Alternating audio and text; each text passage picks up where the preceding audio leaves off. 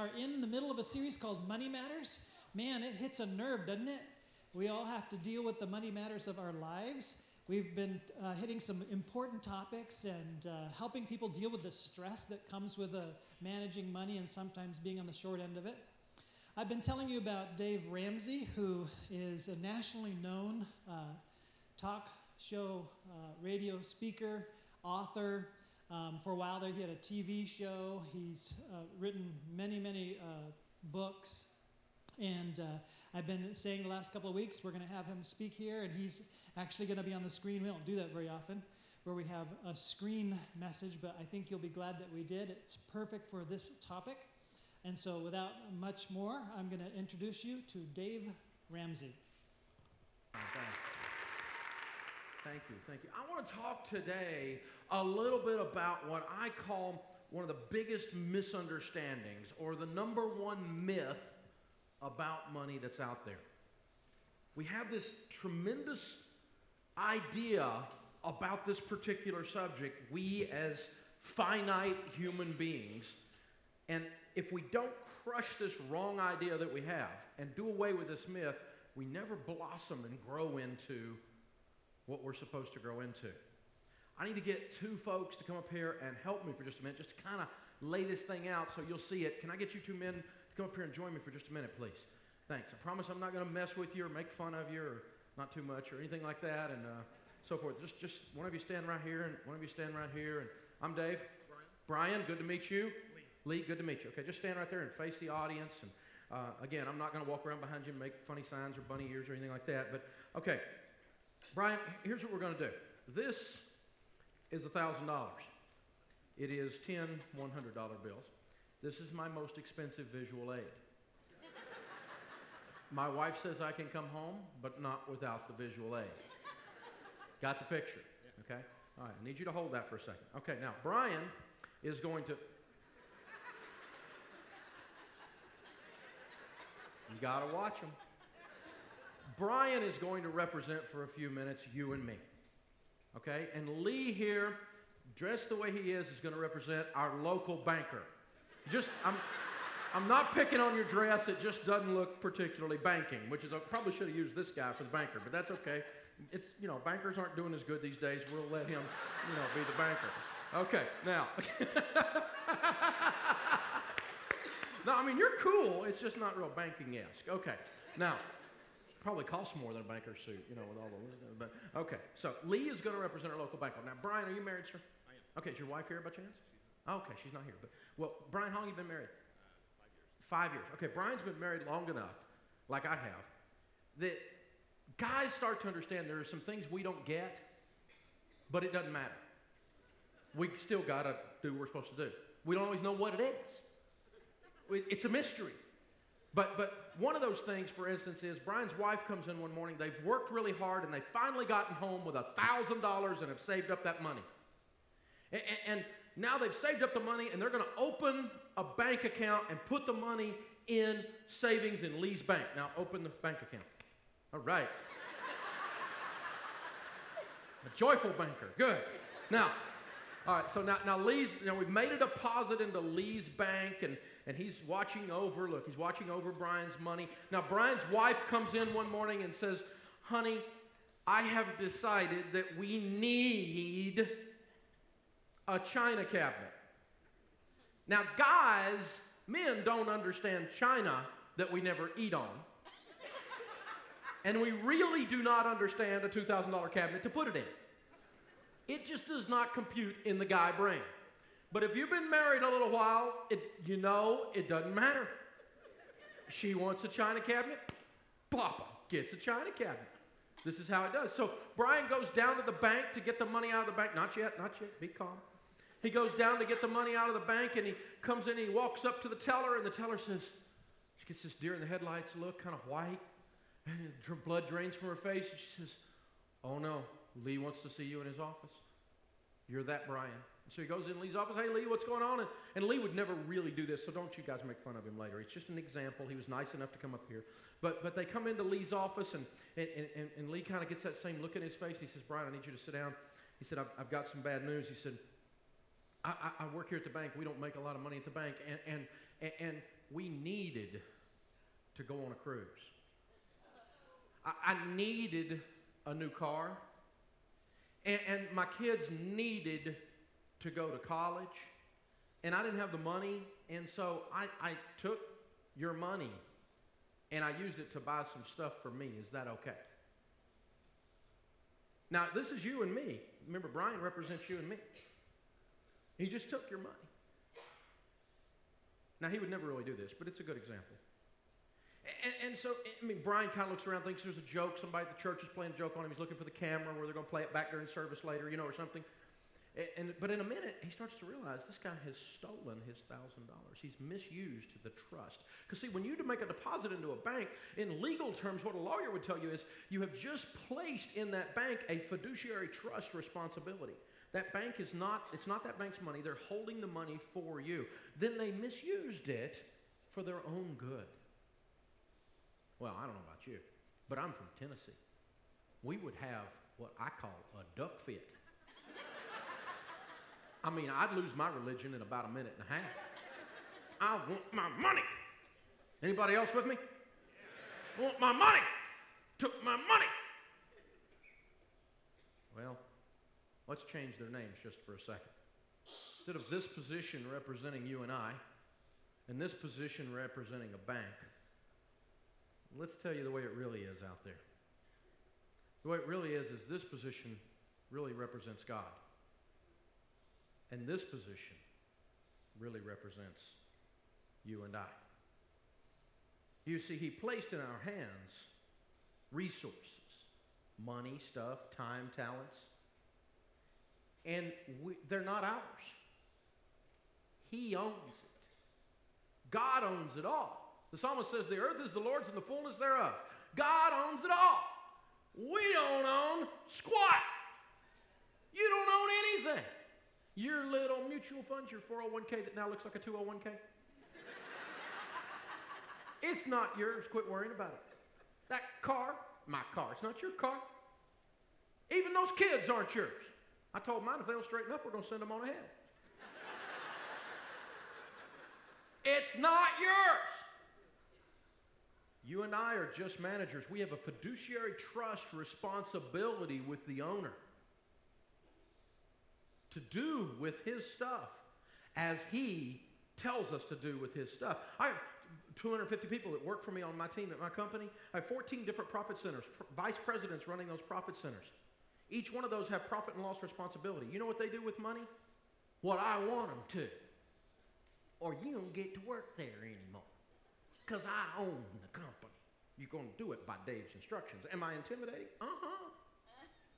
You're going to do it this way. This is the way to do it. Now, you can argue with me, but at the end of the day, what we all decide we're going to do, you better be doing that. This isn't yours to goof off with. It's not yours. You don't own it. You're managing it for me. I'm the owner. We are managing it for God. He is the owner right here. Give these guys a round of applause. Good job, guys. Thank you very much.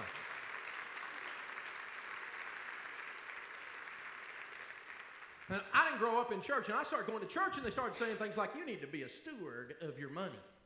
Well, what's that? What's a steward? Well, it's Christian talk for we're getting ready to build a building. You need to be a steward of your money. Steward this, steward that, steward this. And I kept hearing all these terms, and I was like, you need to be a steward of my money. And so I looked up what a steward is. Webster says a steward is someone who manages another's financial affairs. It's an asset manager. Go figure. It's an old English term, actually. It's not an American term. We never use the term in North America except to, and really it's not used around the world anymore, except among Christians. If someone says steward your money, I immediately know somewhere they've had contact with somebody who had a Bible. Because it doesn't come up in financial circles. I'm going to go down to Merrill Lynch and get me a steward. It doesn't come up that way. We call them asset managers out there in the real world, don't we? And we say, this is someone who manages money for someone else. That's all it is. So stewardship is managership. That's all it is. It's no more than that. A couple of years ago, my wife and I mean, because, it's like we said, the earth is the Lord's and the fullness thereof. He owns it. We don't own it. You got to start there. And it changes the way you handle debt if it's not yours to go into debt with in the first place. It changes the way you do a budget, because you're doing a budget, it's budget time at the corporation. If you ever worked for a company and they said do budgets, you do a budget if you want to keep your job. Hello, that's God, do a budget. You know, it changes the way you give because it isn't your money to give. A couple of years ago, my wife and I were blessed to get to travel a little bit in Europe, and we found this castle there that is the Ramsey Castle. Bet you didn't have a castle. I was pretty impressed. And you know, it's not a castle anymore. Now it's a 5-star bed and breakfast, so guess who stayed there? Well, we're going to stay in the Ramsey Castle, baby. The Dungeon's a 5-star restaurant. Good stuff. Dalhousie, it's called. So we visited, the Ramseys visited Dalhousie. It's quite a castle. Right there in, right there in Scotland, right outside of Edinburgh. It's very cool. Go there, and we went around, and they said, we checked in. Oh, you're Ramseys. Yes. Whatever that means. Well, you'll want to meet Andrew. And so we got to meet Andrew. He came down and interrupted our dinner, and he would not shut up. And he talked and talked and talked and talked. He told us every detail of every part of the castle. We took a 2.5-hour tour of the castle. We didn't want to take. It wasn't optional. But we did get a picture with Andrew. He's complete there in his kilt, and he's standing on top of the castle. There's Dave with Andrew. You know what Andrew's title was? He's the steward of the castle. Andrew is not a Ramsey. He's not one of the owners. He's a person who looks after and watches and cares for and makes sure that the castle is getting good use. You're not allowed to move anything in the castle that is of historic value without first checking with Andrew.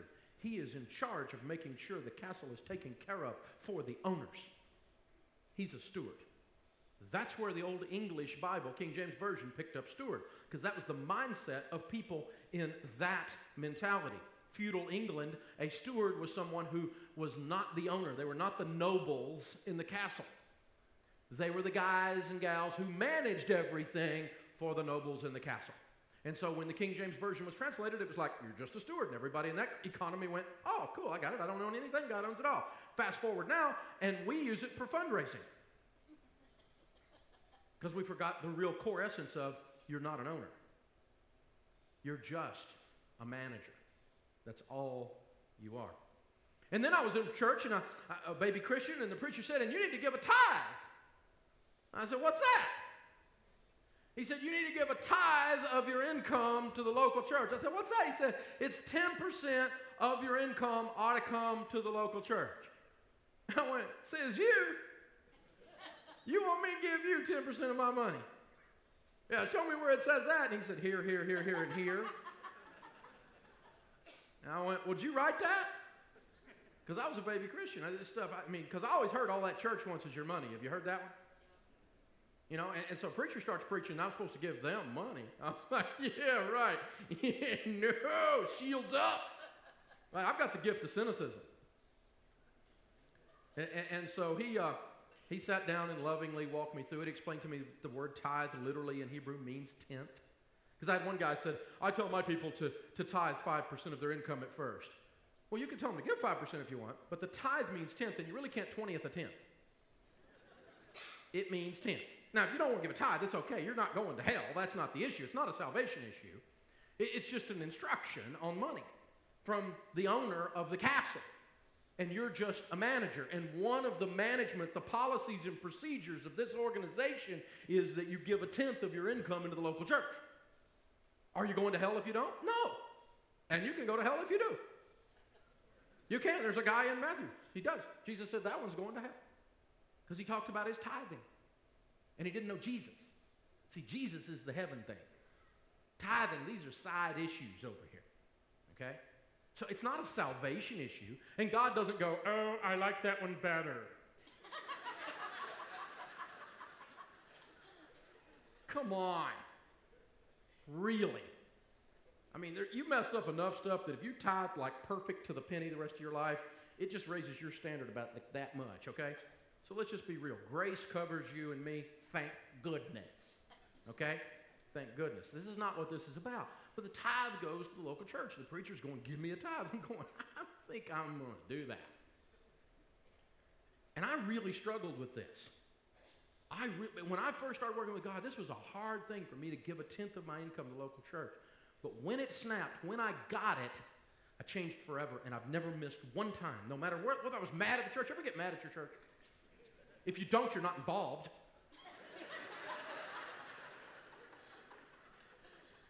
Or you're in a cult, one. I mean, come on. Really, you know? You get mad. Sometimes they just look goofy, you know? Quit being goofy, and you just get aggravated. But you tithe anyway, because that's where you trust your kids to learn about Jesus. It's where you learn about your marriage. It's where you learn about your spiritual walk. That's where you're being fed. So you get the tenth of your income there. And I got thinking, okay, well, now, why does God want us to give a tenth of our income to the local church? Okay, it's because the church needs our money. You know, I've sat on church boards. Now, I'm going to freak some people out right now. Some of the preachers are just they're going to fall over right here. That church does not need your money. Now, they'll never buy the DVD series, will they? No, seriously, that church does not need your money. You know what that church needs? It needs your involvement, your leadership. It needs you to love Jesus, and the natural byproduct of that is you're going to be a tither. That's what it needs. Well, God needs your money. That's why the Bible says to tithe, because God needs your money to do his work on the earth.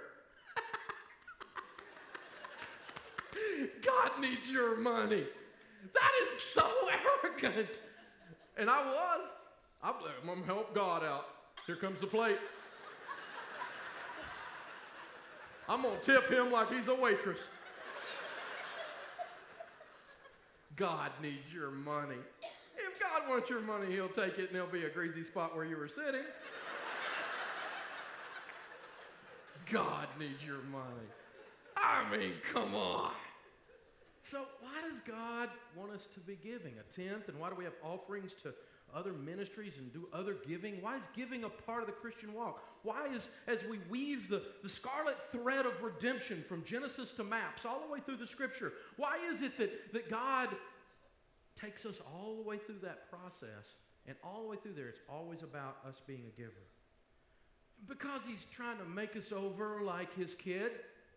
He wants us to be Christ-like. And Christ is a giver. God's a giver. We got his DNA in our spirit. We are children of his. We can't look like him, walk like him, present well for him unless we're like him and he's a giver. He's trying to make us over. You know, it says in Genesis that you and I are made in his image. And that's what he's doing. He's trying to make us over in his own image. So I'm sitting one morning, and I wish I could tell you I've got like this holy man discipline in my life. I don't. I run like crazy. And one day's one way and another day's another way. And so I don't have this perfect quiet time thing that some of you think you're supposed to have every day.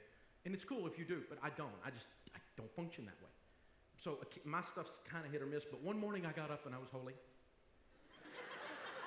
And I got up early, and it was real early. I mean, the sun wasn't even up, and I'm sitting in my office, and I'm reading scripture, going through, Bible in a year thing. I'm doing my deal, right?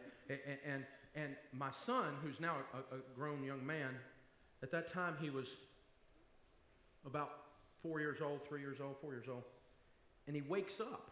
I'm sitting in my study. Nobody else is up. And here he comes dragging his little blanket down the stairs with the little Spider-Man pajamas, and he's kind of grown a lot, so they're kind of hitting him a little high, And he's been sliding in home base, so there's a hole in one knee. You see the picture, and the hair's kind of going all crazy. No teeth. And he just kind of comes in that hair like that into my study like this. And I'm like, oh, baby, you don't need to get up. You need to go back to bed because you're going to be grouchy and get a beating later. You don't want to do that. So, honey, you need to go back to bed now. Right? And he said, can I just sit with you for a little while, Dad? And I said, well, sure, baby. I've got 2 daughters that are older than him and then my only son. And so he climbed up in my lap, and we were just sitting there kind of hanging out. And I was looking at the Bible in my hand. He said, what are you reading? And I said, well, I was just reading here, and it just hit me. And before I realized it, I was just crying. He said, Daddy, what's wrong? Did I do something wrong? I said, no, baby, you didn't do anything wrong. I've read this 1,000 times, honey, and I just read it again this morning. God gave his only Son. And I got to tell you, I can't, no matter how old I get, no matter how long I've been doing this, I can't get past that. It's unbelievable. There I'm sitting holding my only Son. I said, honey, if I had to give you up for all those people, they'd be out of luck. I couldn't do it. I can't imagine the heartache of a father who made a sacrifice at that level. You and I are made in his image. We are designed from the foundations of the world to be givers. It is who we are. And when we don't make that a part of our process and how we handle our lives, it caves in on us. And suddenly our lives get foggy, stressful. Relationships start to break down because we're not functioning the way we were designed to function. When we start to give, it turns things loose. We become more creative. We become more passionate. It changes our relationships. We breathe deeper. It's weird. When you start to give of yourself, of your talents, and of your treasure, it changes you. That's why God wants me to give. He's molding me and making me over a little better every day. I remember the first time I made $10,000 and I gave $1,000 tithe check. Big talk. Years now have passed. And I've been blessed to be able to do that many, many times over. Some days, many times over in one check. But that first one broke something loose inside of me. I was a little prideful, I'll be honest, about being able to give that much. To be that much of a blessing. Dave, you're a blessing. Thank you. Thank you. You know what you do. I do it. You do it too, don't you? But then after you've done it for years and years and years and years and years and years and years, and the tithe becomes part of the rhythm of your life, just like breathing, just like letting the dogs out in the morning when you get up, you know? It becomes part of the rhythm of your life. You have changed. I was speaking at a big church the other day, and the pastor told me he'd been pastoring 35 years, and he's never had a couple who were in agreement on tithing that had been tithing over an extended period of time get a divorce. And I went, well, that's weird. Are you saying that's like a spiritual protection for marriage? And he said, well, sort of. He said, really what it is when you tithe, it's hard to be selfish, and when you're less selfish, you're a better husband. And you're a better daddy. And you're a better employer. And you're a better employee. Employees who tithe tend to get promoted, and it's not magical and mystical. Tithe, zap. No. It's not what happens.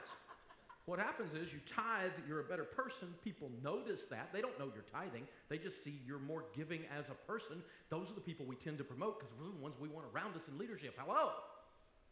That's what happens. Greedy, stingy, it's all about me people. These are people you fire.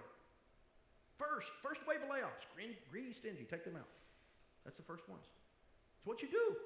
You don't want to be around them. You prosper when you give. That's why it's very practical, because it changes who you are.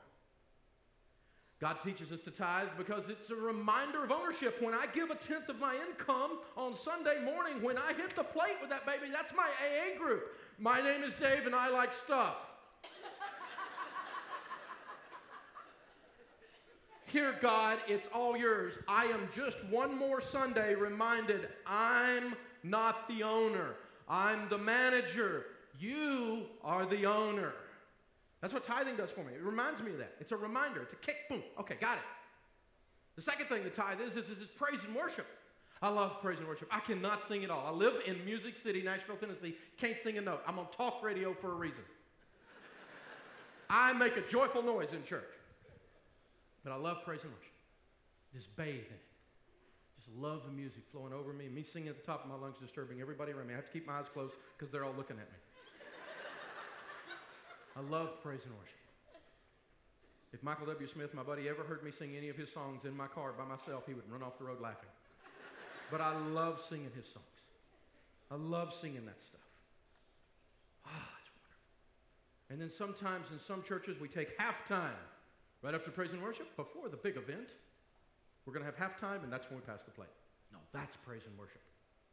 When the plate is passed, when you give your giving, that's Jesus, I love you. You're in charge. I do not own it. You own it. See, you're a cheerful giver. When you look the word cheerful up in the Greek, it means it's the word helios, where we get our word hilarious. So next time you're giving, just bust out and go, ha ha ha! Have a little fun with it, people. They'll think your church went charismatic. Be careful. Have some fun with it. Bust out, man. You know, enjoy this. Be cheerful about the process. Don't be going, yeah, I'm a good Christian Boy Scout, and this is my duty to do my best to give my tithe. See, Jesus, I love you. This is not cheerful. This is not cheerful. Cheerful is you gave it and you forget instantly. We were sitting in church the other day, and my middle child, who's in college, was home for the weekend, and she was sitting beside me and had the tithe check, and I pulled it out and I showed it to my wife. She'd already seen it, but I always, before I put it in, I open it up so she knows again, because we budget together. This is what it is, and I fold it in half, and I laid it in the thing, and my kid reaches for the check. Now, she wasn't going to take it. She just wanted to know what it was. And I'm like, none ya. None your business. And I just pushed and said, you don't need to know what that is. And she sat there a minute, and we sung a song or something. And in a minute, she kind of leaned over and laid her head on my shoulder, and she said, I've watched you tithe my whole life. Thank you for putting that visually in my face to be a giver ever since I can remember. It's one of my earliest memories. Change your family tree. That's what it'll do. You want to teach your children to be givers? You better be one. They're watching. I'm not perfect. That was a cool moment. You got to have a few of those cool moments, because you raise teenagers, you need some cool moments after that. The third thing is giving is spiritual warfare. I was always taught to pray on the armor of God. Have you heard that one? You put on the helmet of salvation, you gird your waist in truth, put on the breastplate of righteousness, hold the shield of faith, shod your feet in the gospel, hold the sword of the word in your hand, be ready to do battle out there. You just get armored up. You're ready to go fight. Now, some people are freaked out about this devil stuff. I've met them. I've been all over the place. And again, I didn't grow up in church, so it kind of tickles me. They're all worried about the devil. But I read the back of the book. We win. I am not.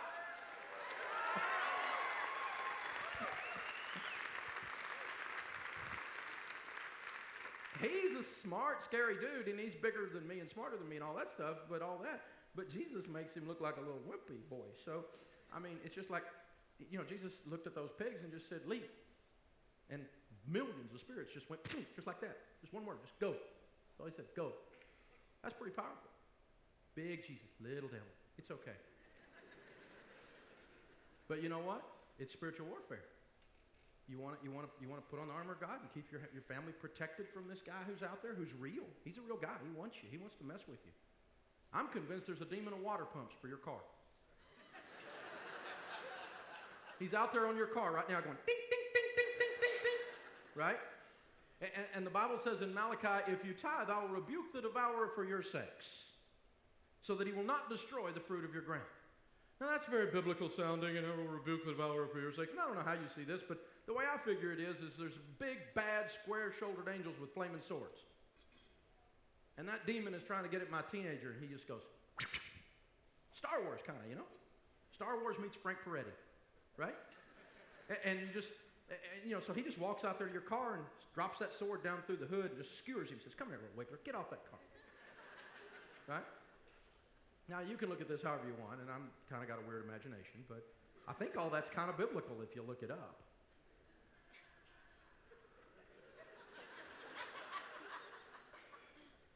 Not about the water pump part, but seriously, I mean, he's going to rebuke the devourer for your sake. So you put on the armor of God, and you don't tithe? Tithe is spiritual warfare. That's what that's referring to. Malachi is the preeminent tithing scripture. If you ever want to study the tithe, it's all in that one scripture just about. And so if you go look at that thing, it just says, test me in this, says the Lord of hosts. And he lists several things about the tithe. The Lord says, try him out. I'll give you that challenge. Try him out. Tithe for 90 days. If you don't like it, you can always quit. It'll freak you out. Now, a message to all the pastors across that are listening to us right now, quit teaching on tithing. I just did a really good job, but you quit. You need to teach three lessons on getting out of debt and 2 lessons on preaching. I mean, on doing 2 lessons on preaching. 3 lessons on getting out of debt, and 2 lessons on budgeting for every giving lesson you teach. Because if you'll get people out of debt and get them on a budget, they naturally will give, because people in your congregations love Jesus. And they're not giving not because they don't want to, not because they don't know to. They're not giving because they're broke. And they're having to make a choice between the light bill, feeding their kid, car getting repoed. But if you'll get them out of debt, you'll see your giving go up immediately as a natural byproduct, and you won't even have to mention it. It's a natural thing that happens all the time. So ultimately, God has us to give because he wants to make us over in his image. The tithe is to the local church, and above that is doing cool stuff in Jesus' name, which we're going to close up with cool stuff in Jesus' name. You don't want to miss this piece. You know how sometimes it feels like life just happens? You know, just random things seem to fill your day. Things with little or no consequence to anyone else. I mean, I know God's in control of my life, but I never really saw how much he was weaving my story with other people's stories, and really into his story. Well, that's all changed. It was a cold day, the kind where you really don't want to have some long conversation outside with someone, especially with someone you don't really know. But that's exactly what God had in mind. Amy and I had just eaten lunch at Dumplings downtown Franklin, and we were walking to the car and we see this couple that I thought I recognized from church. It would have been awkward just to walk by them and not say anything, so we stopped and said hey and did the whole, yeah, you guys go to fellowship thing, whatever. Well, we start talking and the whole Dave Ramsey thing comes up. They asked us where we were in the process, and I told them that so far we paid off $60,000 but still had $10,000 left to go. They asked us what we would do when we were debt-free, and I laughed and told them, well, I told my kids I'd buy them a trampoline, but we really wanted to adopt, and we committed to being debt-free before we did. The whole conversation only lasted about 3 minutes. It was like, nice to meet you. That was random. Well, the next day, that random person shows up at my office with this brand new trampoline. I couldn't believe it. It was like my kids are gonna freak. I set it up that night, and my kids jumped on that thing for 4 hours. I mean, we didn't even know these people. They didn't have to do that. I mean, really, that's pretty generous. Well, the next day, I get an email from the same lady saying, oh, you guys seem like a sharp couple, and we'd love to come by and talk to you about something. I emailed her back and said, that sounds like a multi-level marketing proposal. And if it was, we really weren't interested. Of course, she says it's not that sort of deal, but she was really persistent. She even called Amy. Amy had been sick, and it really wasn't a great time to have company over. Our house is a wreck, and we didn't feel like picking it up. We said everything short of, please don't come over to my house. So they show up, and I'm like, here we go. Let's get this over with. Don't say yes to anything. I couldn't believe they sunk their claws into us with that trampoline to get us involved in some pyramid scheme. Anyway, so we small talked for about 5 minutes, and then right when I thought they were about to drop the bomb, they did. But it wasn't the bomb I was expecting. So the lady says, well, we told you we'd only be a few minutes, and I really don't know how to say this, but we want to pay off your $10,000 left in debt so you guys can adopt. She pulls out her checkbook and goes, how do you spell your guys' names? What? Are you kidding me? Are you for real? I mean, who does that? Who writes somebody a check for $10,000 and gives it to people they don't even know? So they give us a check and they said, just don't act weird around us at church and just don't tell anybody it was us. And they drove off. I mean, Amy and I stood there for 10 minutes in total shock. Then we cried and we screamed and we ran all over the yard and the house. Unbelievable. I mean, seriously, it was beyond belief. We realized 9 months later when we brought Malaya home, the check they wrote us was dated 9 months prior to Malaya's due date. They gave us that money right about the time our daughter was conceived. It was like God was saying, I have a baby out there for you right now. I'm not waiting around another 2 years for you to pay off that debt. We felt called to adopt, but we simply couldn't afford to do it on our own. We found this random couple had already adopted 4 children and felt a calling to continue to serve through adoption. Rather than bringing more children into their home, they decided to help others adopt. It didn't just happen. It wasn't random at all. God knew his plan. He had just invited us to walk with him through this process. He was weaving our callings, our stories together for us to love and to care for each other, to make a beautiful tapestry for his glory. Thank you, Jesus.